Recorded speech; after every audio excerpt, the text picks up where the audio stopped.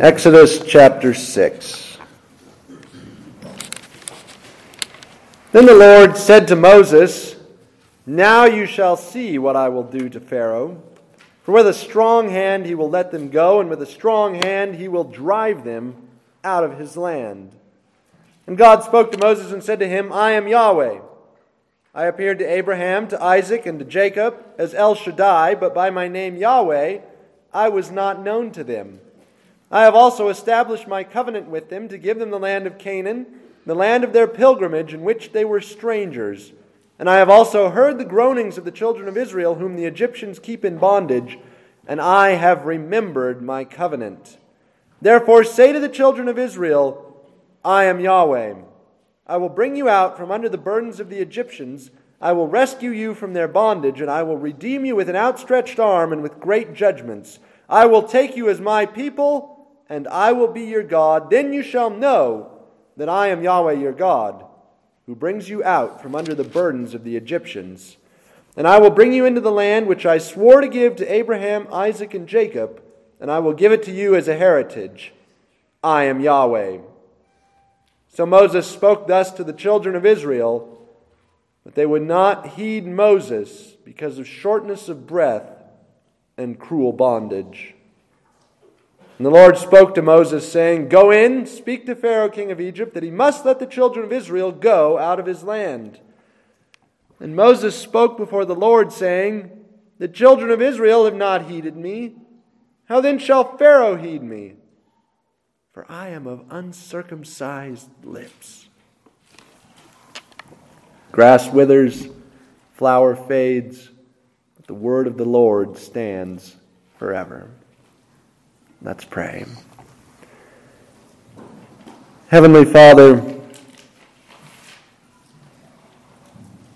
as 4,500 years ago, 3,500 years ago in the days of Moses, so today many among your people can't breathe, can't hear your word because of the cruel bondage, this debilitating pain, whatever it is that they suffer under. Father, to them you renew your promise tonight as you did in the days of Moses. Lord, help us to hear your promise. Help us to breathe. Help us to listen. Help us to speak.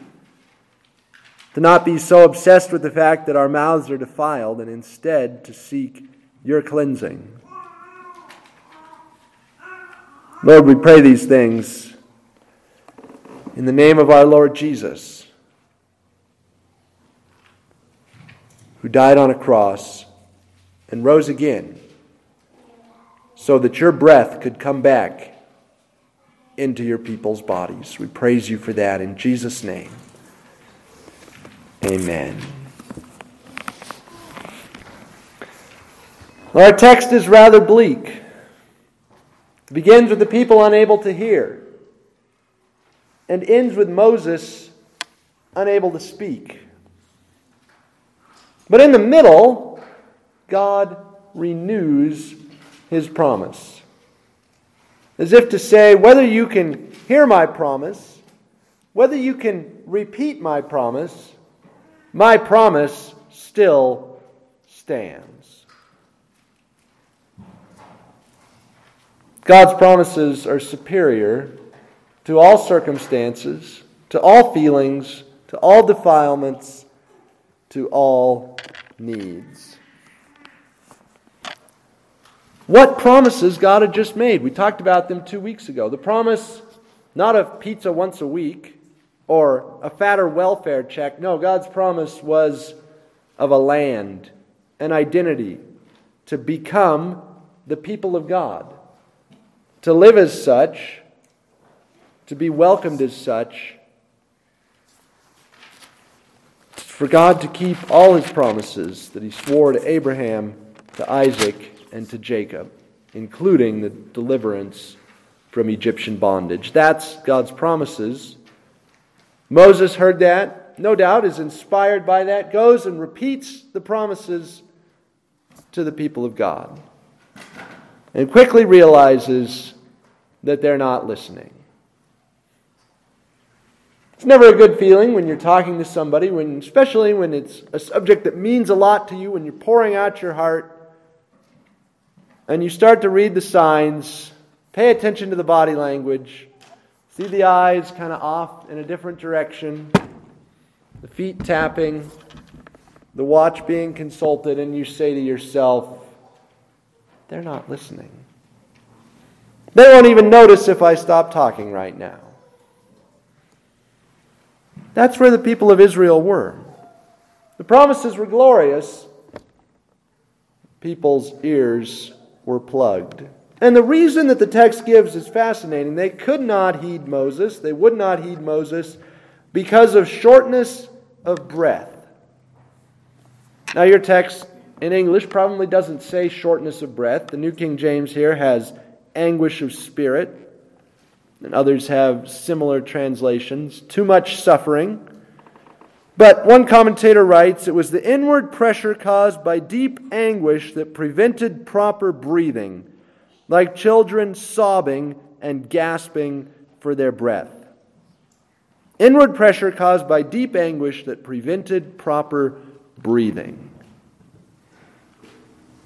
Now you all know that pain can actually be stored in the body.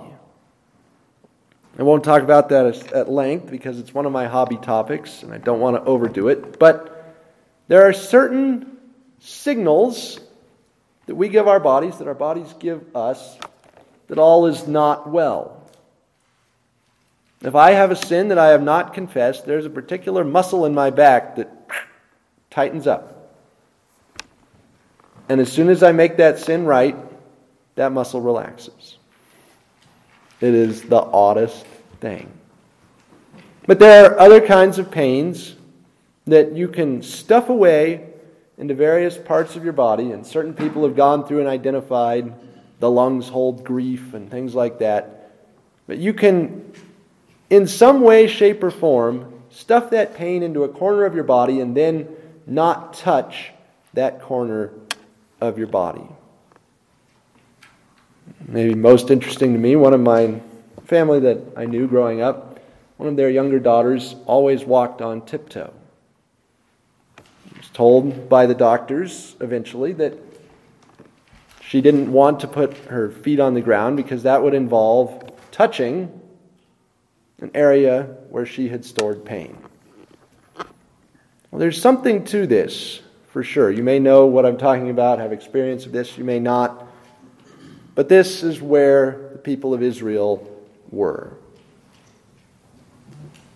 The pain of life under Pharaoh had gone into their lungs,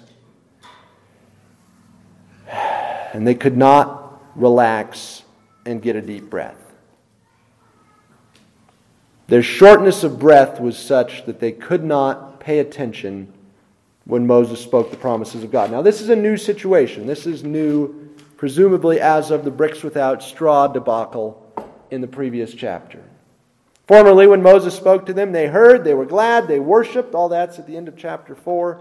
Now, they don't hear. They're not glad. They don't worship. They don't have the attention span to give Moses a hearing because they're too focused on getting air. Now, you don't need me to connect this text to the protests of last summer, to George Floyd's dying words, "I can't breathe." I actually got a book this week from Harvard University Press on protest sermons from Pearl Harbor to Black Lives Matter, and I eagerly opened that book to see whether any cleric preached this text last summer. If so, it was not mentioned within that book. But surely, what can we take away? God's people can indeed get into a state where they can't breathe. Where the circumstances that they're in render it very, very difficult for them to hear the promises of God. It's where God's people were in Moses' day. they can get there again. So if you can't breathe, if you're there, you might have a hard time listening to this sermon. The text doesn't go into that per se, but it does certainly reiterate the validity of speaking into the life of someone who can't breathe. Moses was not a slave. There's no record anywhere in the text of Exodus of him being sent to the brick kilns, of him being driven by the taskmaster's whips to find straw in the land of Egypt and bring it to make bricks. The people of Israel could have hurled in his face, as they did in chapter 2, "Who made you a judge and deliverer over us? What makes you think you can speak to us? You've never been a slave. You've been free of bondage since you were 3 months old." Growing up in Pharaoh's house, living in freedom in Midian over on the far side of the desert. Moses, how dare you come and give these promises to us when you don't understand how we live? What gave Moses the right to come and speak God's promises to them? It wasn't his suffering. It wasn't his status as an oppressed member of an oppressed minority class. It was the fact that God had called him and said, "Moses, you will deliver your people who are also my people." Don't write off the messenger. The Word of God is telling us that it's okay for someone who can breathe to come alongside someone who can't and say, "Here is the promise of God for you." You may not be able to hear it. You may not be able to breathe at this moment. But God's promise stands. Right? Touch those heels to the ground. Move in such a way that you come in contact with the part of the body where you've stored your pain. Let yourself feel it so that you can hear the promises of God. Yet Moses, too, has his own set of problems. Moses spoke before the Lord, saying, "I can't speak your promises." Why not, Moses? Well, first of all, the children of Israel haven't listened to me. My own people won't listen to me. Right? He came to his own, and his own did not receive him. God, I can't keep talking to people who are not listening. Mothers, you ever feel that way? God, I've told these kids 10 million times. If I have to tell them one more time, I quit. I'm going to leave and go to Midian. Moses was over it. My own people won't listen. How will Pharaoh listen? Besides, I have uncircumcised lips. What is uncircumcised lips? Well, throughout the rest of the Bible, if you refer to a body part as uncircumcised, it means not consecrated to the service of God, defiled in some way. Thus, Stephen, Acts 7, "You stiff-necked and uncircumcised in heart and ears, you always resist the Holy Spirit as your fathers did, so do you." And he's not saying they have some kind of physical disability. He's saying their ears are not dedicated to God's service. Their heart is not cleansed for God's service. As when David called Goliath the uncircumcised Philistine, God is saying, or Moses is saying, God, my lips are not consecrated to you. These lips have uttered too many salty oaths. Lord, I'm wanted for murder in a cold case. He was. Lord, I've spent my life doing other things besides serving you. Right? Have you ever been subject to moralizing from somebody you consider to be morally beneath yourself? Say you've got the crook in the back seat of the car and he starts lecturing you about how your taillight was out and he can't believe that you cops just don't get it together. A few things tougher to take than moralizing from someone who is obviously immoral. And that's what Moses is telling God. Lord, in the eyes of Pharaoh, in the eyes of the Egyptians, I'm obviously immoral. I can't speak well at the best of times. I do have a speech impediment. I'm the one who made you angry, God. Remember that? I'm wanted for murder here in Egypt. Yeah, they've forgotten about it, but the warrant is there somewhere in the files. My lips are uncircumcised. My lips are not dedicated to your service. I can't actually communicate God's truth in a compelling way because I say weak, wrong, unworthy things. My mouth doesn't convey spiritual power because too often I don't use it to say what you want me to say. It's Moses' protest. In fact, he repeats it down in verse 30. I am of uncircumcised lips. How shall Pharaoh listen to me? What a great situation. God's people can't hear. Their ears are blocked because they're so focused on getting that next breath. God's messenger can't speak. His tongue is all tied up because his lips are defiled. And he's said a bunch of stuff that he now regrets, but that makes it really impossible, right? I can't say that to them. Lord, we've already been down this road. I'm the last guy that they will take this message from.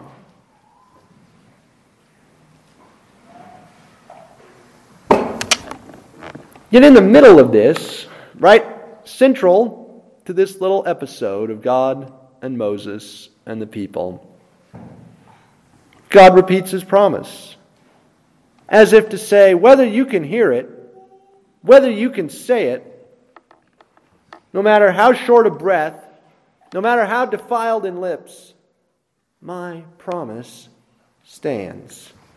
Go in, speak to Pharaoh, king of Egypt, that he must let the children of Israel go out of his land. Yeah, Moses' lips were uncircumcised, but they were still the lips through which God communicated his promise. You may not be able to hear the words of God. You may not be able to repeat the words of God. But you can still recognize that God's promises are for people like you and can be communicated through people like you. Of course, it's not a good thing that you can't breathe, but even that can't stop God from saving. Of course, it's not a good thing if your lips are defiled. If you've said things that make you think there is no coming back, they will never take me seriously again. God's promise endures. What's the promise? Again, verses 2 to 8, your pain will end. You'll be delivered. You'll not suffer this breathtaking bondage forever. We'll start to look at the plagues in a couple of weeks, and we'll see that the 10 plagues all come right in a line to show us that the Exodus is God's work. Not Pharaoh's work, not Moses' work, certainly not the people of Israel engineering their own deliverance through political, social, and economic programs. No. The Exodus is God's work. And that's what the placement of this promise reminds us. Don't put your hope in your own holiness or in your charismatic leader's ability to talk his way out of anything. Moses specifically denies having that ability. Not my eloquence, not my holiness that's going to make Pharaoh let us go. Nor, dare I say it, is it our ability to listen to sermons that's going to make us a wonderful church. Maybe we can all breathe pretty well. But if we can, and if we come, and if we listen, we can't walk away taking the credit and saying, well, we are a good sermon-hearing church. Never seen a church that listens as well as we do. Even if it's true The credit belongs to the promises of God, not to our superior listening capabilities. Put your hope not in your ability to hear or your ability to speak, or in my ability to speak, or in some champion of the church, a John MacArthur, an R.C. Sproul, their ability to speak. That's not where it's at. It's the promises of God that won't fail. The God who continues to demand that His people be let go, that the wicked stop, turn around, and release His people. That's God's demand to Pharaoh. And that continues to be God's demand to us. To the wicked, I should say, in our own day. Let my people go. He demands that Pharaoh let his people go then. He demands that the devil let his people go now. Right? Insofar as genuinely unjust structures are responsible for our African American friends being unable to breathe, unable to hear the Word of God, God certainly demands that stop, that His people be let go. But God's promise, His demand, is primarily to the devil. Satan, let my people go. You can't have them. Hell can't keep them. Right? That was the greatest let my people go in history. It was the exodus of Jesus out of the tomb. When death was put on notice and told, no, you're not keeping this one. And he's just the first of many that you will not keep. Let my son go. That's exactly what Moses said. Right? Israel is my son, my firstborn.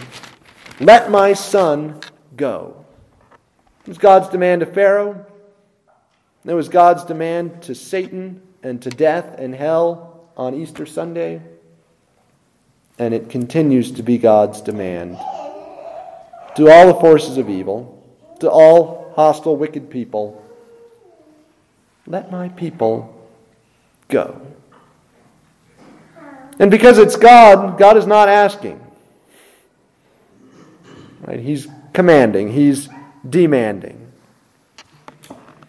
Hear that truth. Believe it. I may have unclean lips. I do have unclean lips. I may not understand your suffering and your shortness of breath. I don't. But God's demand that His people be freed from Satan's bondage, from sin's bondage, continues.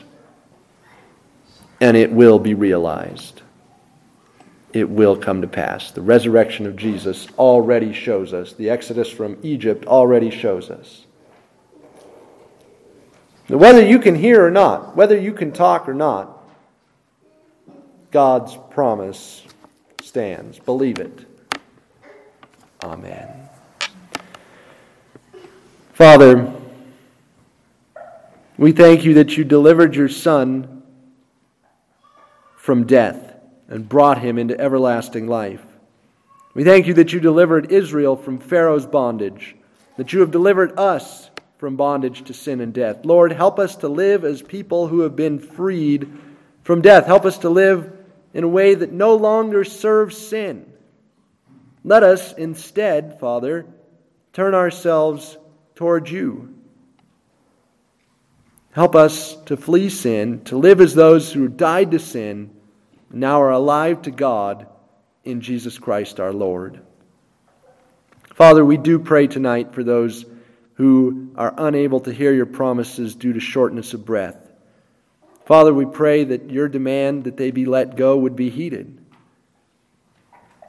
that the forces of bondage would stop, would let them go. And Father, we pray most of all, not against flesh and blood, but against the powers, the rulers, the authorities, the spiritual forces of wickedness in high places. Father, stop them in their tracks. Don't let the forces of evil oppress and rule over your people anymore. Save us, O God, we pray. and gather us from among the nations. Raise us up to new life. Quicken us according to your word, we ask in Jesus' name. Amen.